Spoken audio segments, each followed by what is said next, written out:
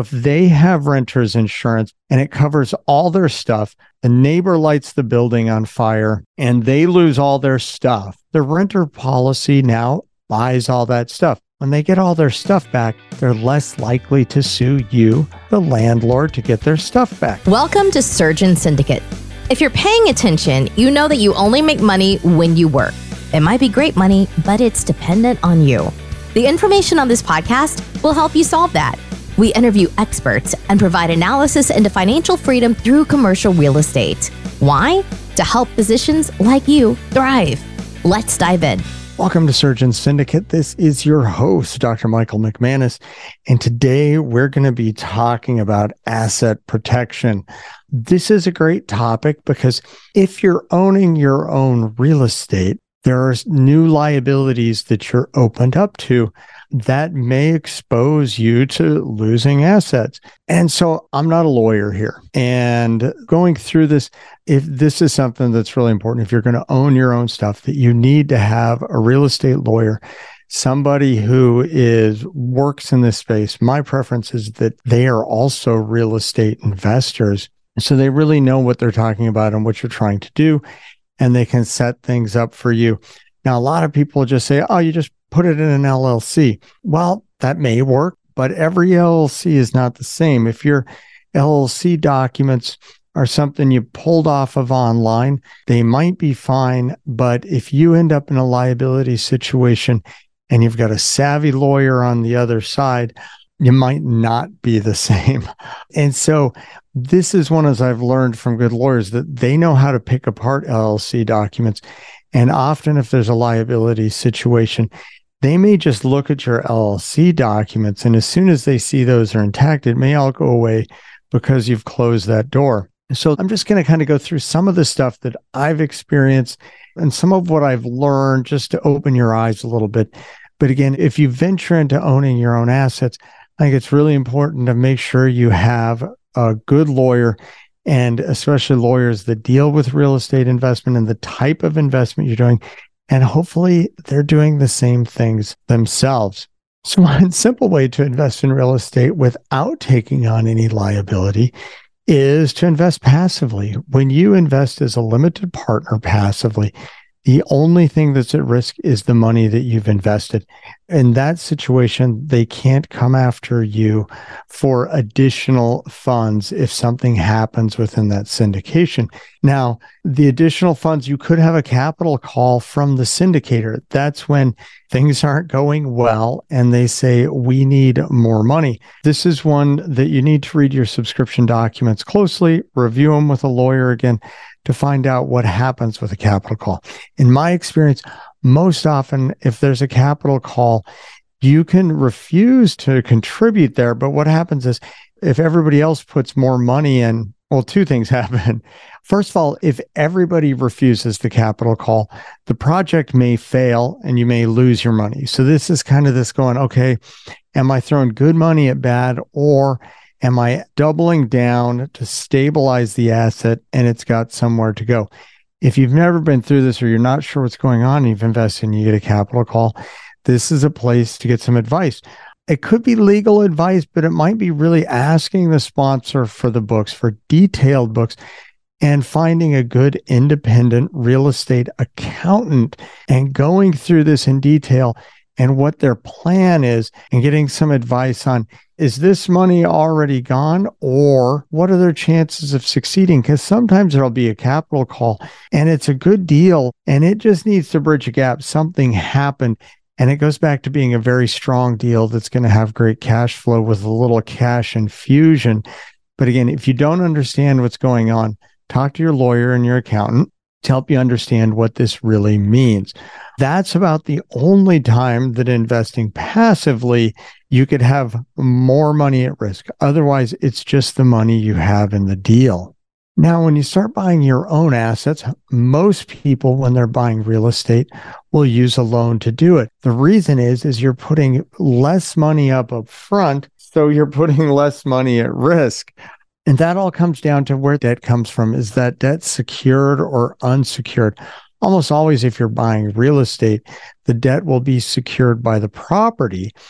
But then is there a personal guarantee? So depending on the type of asset and your relationship with the bank and some other factors, they may ask for somebody to guarantee that loan. That is basically the person that the bank is saying, if this loan defaults and we take the property and we can't liquidate it at a point that makes us whole, so the bank is losing money, they then go to the loan guarantor who pays the difference.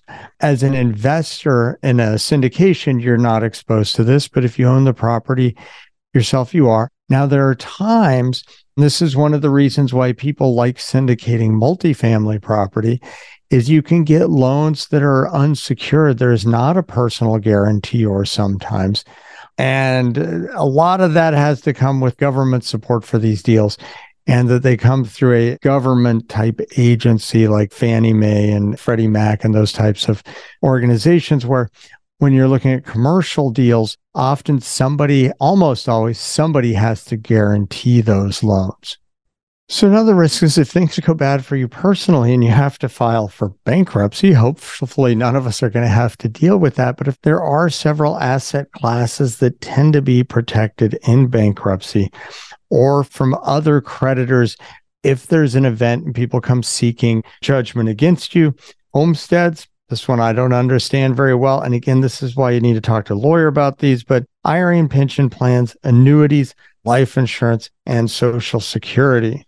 The next method of protecting your interests is anonymity. So when creditors come or lawsuit seeking people and they're looking for somebody to sue for whatever reason, or if it's creditors looking for collect on debts and things like that, but especially this more frivolous lawsuits, this is the point of some of the things you can do with corporations and LLCs, and some of it depends on what state you put things in. But when you put assets into entities, it can make it harder for people to find a person to sue if they're going after a person. So some of this can be more complex. There have been some changes to some of the anonymity laws that are in place in different states that used to allow you to own things without anybody knowing who really owned it. This is one, again, can become very complex and very detailed, but there are ways to set up your assets that give you more anonymity. And this is something that a good asset protection lawyer can help you do. Now, one option you can check out for anonymity are land trusts. So a trust, basically, you have a trustee and a beneficiary. The trustee holds the land. That's basically the trust. And the beneficiary is the one who would receive proceeds from it. Now, the general point of a land trust is it removes your name from the title on the property. So if anybody comes looking and they're doing a search, you're getting sued and they basically do an asset search where they're like, how much do you have? Are you worth going after? When they do that search, your name won't show up because in the public record, it's owned by a trust. Now, I actually saw an ad once online where it was advertising, like, set up your trust in 5 minutes online. I can't say I know enough about what they were doing to know whether that was a good deal or not. But overall, if you're setting up land trusts, this should be done with somebody, with a lawyer who's experienced in setting up land trusts. And I know this show's starting to sound like an advertisement for lawyers, but the reality is that a lot of these legal structures need to be set up right. If they're set up wrong, they don't give you what you were hoping they would give you. And that's why you need somebody doing it who's an expert in the field and knows how to do this. This is the same thing as surgery. You need somebody who specializes in that. Now, I'm a surgeon, but my wife recently had a hip replacement. Did she have me do it? No, because I don't have that experience. I'm not going to do that well. She went to somebody who does that, and they do that, and they do it well, and she's doing great. Did I say hip? It was a knee. Either way, that's why I didn't do it. So this is important with some of these. You'll hear these things thrown around. And I've seen people spend a bunch of time, because we're doctors, we want to learn about these things, and we delve into them and spend hours reading about them. To me, that's a waste of time. What I want to do with my research is find a good attorney who does this and does it well, and I can get references. Now I'm going to go to them and tell them what I need, what I have, and then they can show me how to do it. And they can recommend things that I may not even know about. And that all that time I spent reading about trying to figure out what it was a waste. Next, business entities are designed to allow a business to have its own liability. Now, the reason for this is if it encourages more business activity and for businesses to take risk, and this makes an economy stronger. That's why they exist. It's not for unscrupulous people to hide behind. The number of movies and TV shows I've seen that are like, oh, this shell company and all these things that they talk about are rare things. And the point of a corporation or some sort of business entity is really to allow business to run, and then people will invest in those businesses and start businesses, but they don't have to risk everything they've already built to invest in a business. Now, there's several different types of ways you can do this. One is a corporation. Beyond that, you have partnerships, limited partnerships, LLCs. Within LLCs, there are series LLCs in some states. These, from my understanding, you can't do in every state. The state of the entity has something to do with it, where there are specific states that you get higher degrees of protection and anonymity. And those really, from my impression, were set up because those states said, hey, if we do this, we can build basically a legal business where these legal businesses that set these up will operate in our state, and it brings revenue to the state. The primary ones are Nevada, Delaware, and Wyoming.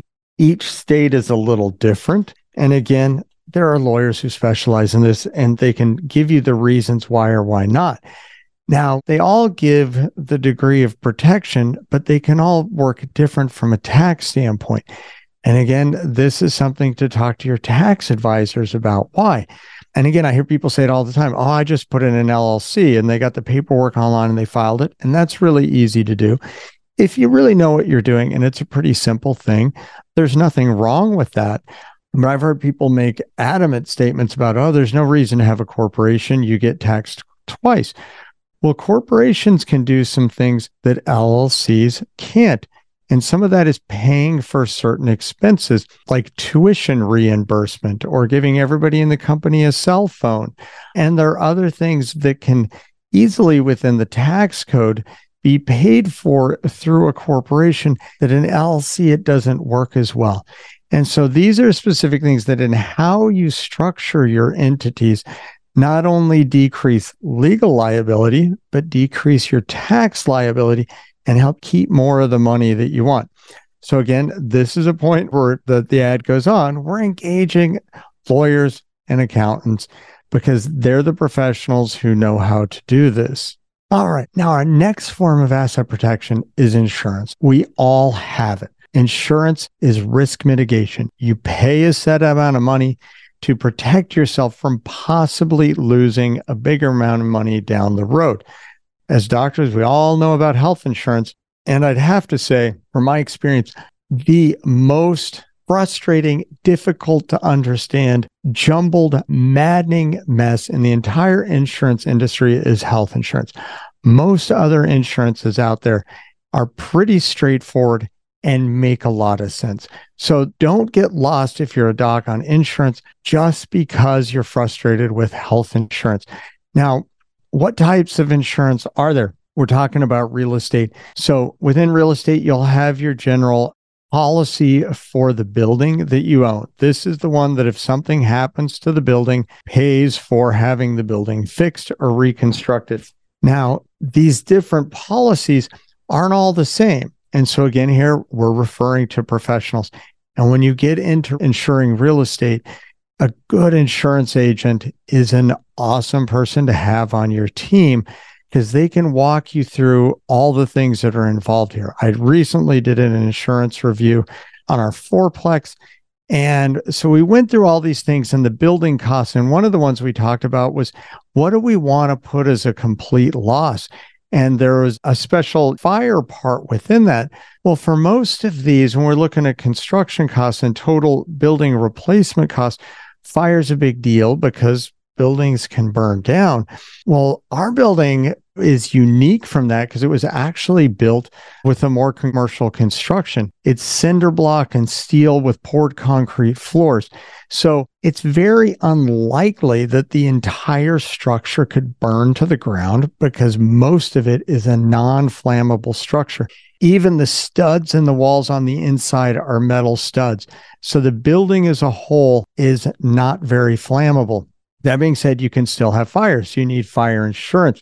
But in assessing how much insurance you want to buy or what that insurance specifically covers, it was unique for this building from the standpoint that fire likely wouldn't do as much damage. But on the other side, replacement construction cost to build it as is more expensive because of the type of construction it has. Now, beyond that with insurance, there's liability insurance. You own this property. Now, usually there's liability within the homeowner's policy or the real estate policy, but there may be additional liability insurance you want to buy. That could be an umbrella policy to cover additional things. There could be a loss of income or loss of rent policy that would kick in if there was some sort of disaster that you didn't have tenants paying rent. The other one that I think is really important is renter's insurance. Now, renter's insurance is something that's purchased by the renter, not by the landlord. And what it does is it covers their stuff they have in the building. Why is that important? Well, if there's a fire in your building, whether they started it or somebody else started it, and your renter loses all their stuff or a bunch of their important stuff, depending on who you're renting to, and most renters, this may be all they have. And a lot of them don't have a lot of cash reserves set to the side. So if there's a fire, somebody could be in a really difficult space. And this fire doesn't mean this fire was your fault. The fire could have been their fault. It could have been another renter's fault. But when somebody is stuck is when they go looking for somebody to help them out. And that's when talking to a lawyer and filing a lawsuit is something they may do. Now, depending on where you live and the litigation environment, it might be an easy win. It might be a really tough, expensive win with a lot of legal fees to get there. So why then renter's insurance? Because it gives them some money. So if they have renter's insurance and it covers all their stuff, the neighbor lights the building on fire and they lose all their stuff. And they're like, oh, I lost my couch. I lost my bicycle. I lost all my stuff now, and I can't afford to replace it. I can't afford to go buy a new bed. The renter policy now buys all that stuff. When they get all their stuff back, they're less likely to sue you, the landlord, to get their stuff back. That's why you want them to have renter's insurance. And this is something you can require. You put it in your lease, must have renter's insurance. And must have proof of insurance. So that means when they sign the lease, they need to show you an up-to-date policy that they have renter's insurance so you know they have it. Now, these policies are typically very inexpensive. And a lot of the online property management software that's out there now, they can actually buy it in the system.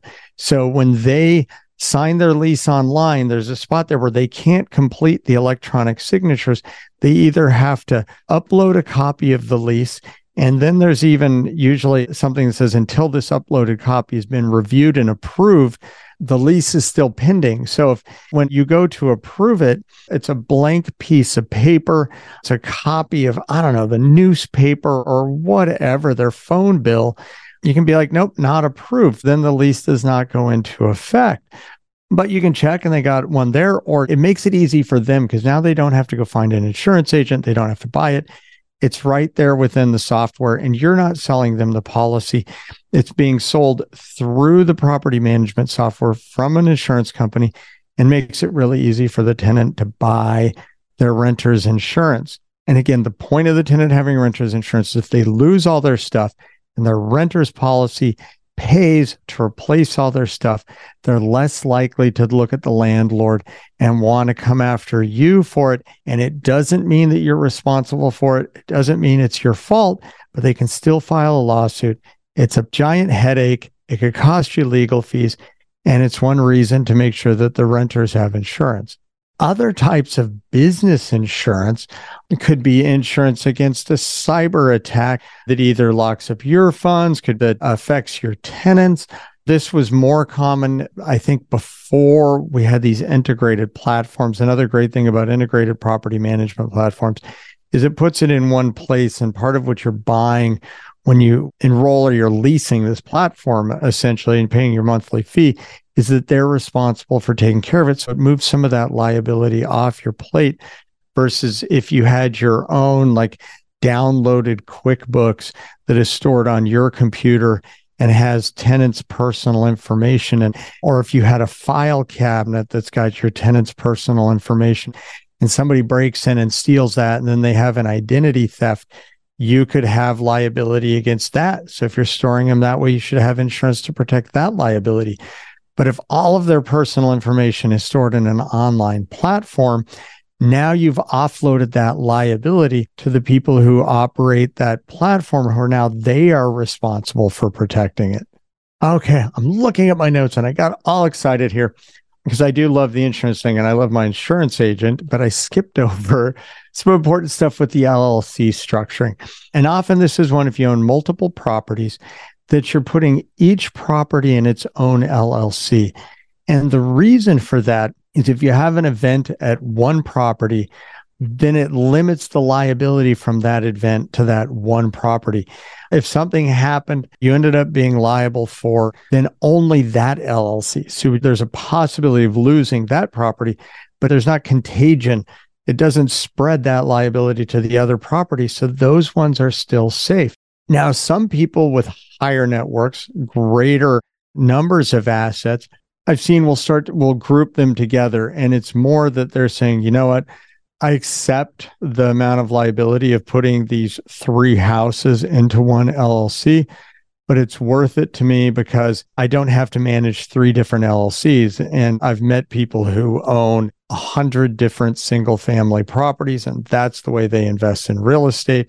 So then instead of having 100 LLCs and the accounting cost of 100 LLCs, they'll put like 3 houses in each LLC. It's just one approach. It's one, again, to talk to the people who are helping you structure it and understanding what you're trying to do with it, and then making a decision on how you want to structure it. There isn't a rule for exactly how things have to be set up. Just while we're still talking about liability, then there's some of the other investing classes, short-term rentals, something that I'm not familiar with. I've never done short-term rentals. I've stayed at Airbnbs. I don't know if there's difference in your liability involved with short-term rentals versus long-term rentals. I could imagine that possibly it's less because in a long-term rental, there's somebody in your building pretty much every night. If you're doing short-term rentals and you're achieving the same returns, but there's only somebody there a third of the time, then that decreased occupancy to me would seem like a decreased liability. But again, something to discuss with your lawyers, with your insurance people, and determining how that affects you. Now, another one type of risk that a lot of people don't think about is time risk. And when you're talking about time risk and protecting the asset is how long you own it. Now, this is a favorite topic of one of my associates because everybody's always like, oh, there's different approaches. You can say, oh, I buy stuff and I own it forever and I just collect the cash flow. Probably a common and one of the most common investing things I hear from people who are new, and not even just new, but it kind of fits with Dave Ramsey model. The next step up is that if you're doing value add, you're buying a property, you're improving it, and then you're selling it at a higher price. This could be remodeling a house, or in the retail space, you're buying something that's a retail center that's half rented, and then you're renting it out. And once it's fully rented, its value goes way up. And then you sell it again to somebody who then wants to invest in fully rented, stabilized assets. Now, how this changes your risk, when you tighten the timeline, you decrease your risk to things that could happen. Now, nobody can predict the future, but the shorter time you hold something, the less time there is for the world to turn against you, for you to see things like huge interest rate changes or a change in the political environment. And some even make the argument with some people I know who do land deals. And this is a discussion we had on another show recently, was that a lot of people say, well, on a land entitlement deal, I like to make it run for a year because it changes how you classify your gains, and your taxes go down if you have it over a year. And a recent argument that I heard really just in the last year is, well, if I can get this deal done in 9 months, and now I'm just going to sit on it and wait for a year so I can save some in taxes. I don't like that idea for 2 reasons. One, sell it sooner and put that money in another deal. You keep your money working, and over time, you make more because the money's working harder.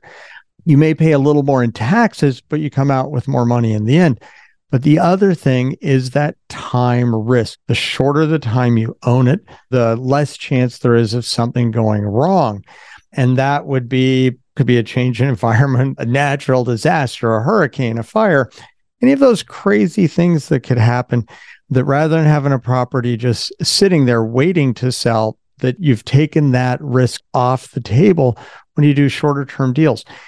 These are all different approaches to investing, and one's not right for everybody, but we're only talking about them here to make you aware of them, because when I learned about some of these different strategies, I was like, oh my goodness, I thought this was the way you did it. You have to do it this way, or you have to do it that way. That way's the best way.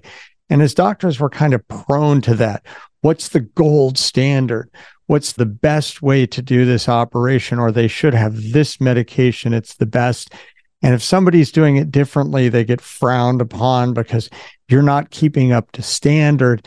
And we could talk all day about those things, but it leaves us often with a more linear point of view, where when we get into real estate investing, there's not always a best way, a single best way for everybody.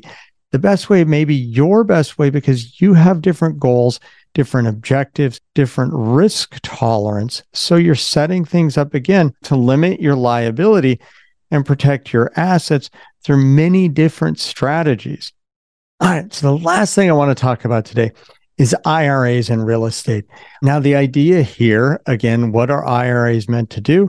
They're made to decrease our tax liability or defer our tax liability till we're older and maybe in a different income bracket. Real estate in IRAs becomes a complex thing, and this is really something that is worth discussing with somebody who really knows the space well, because oftentimes things can happen that if you put real estate in an IRA, you may lose some of the tax advantages like depreciation. Now, putting real estate in an IRA requires something called a self-directed IRA. Now, if you have an online investment platform with TD Ameritrade or Schwab or whoever out there, many of them have things that they call a self-directed IRA.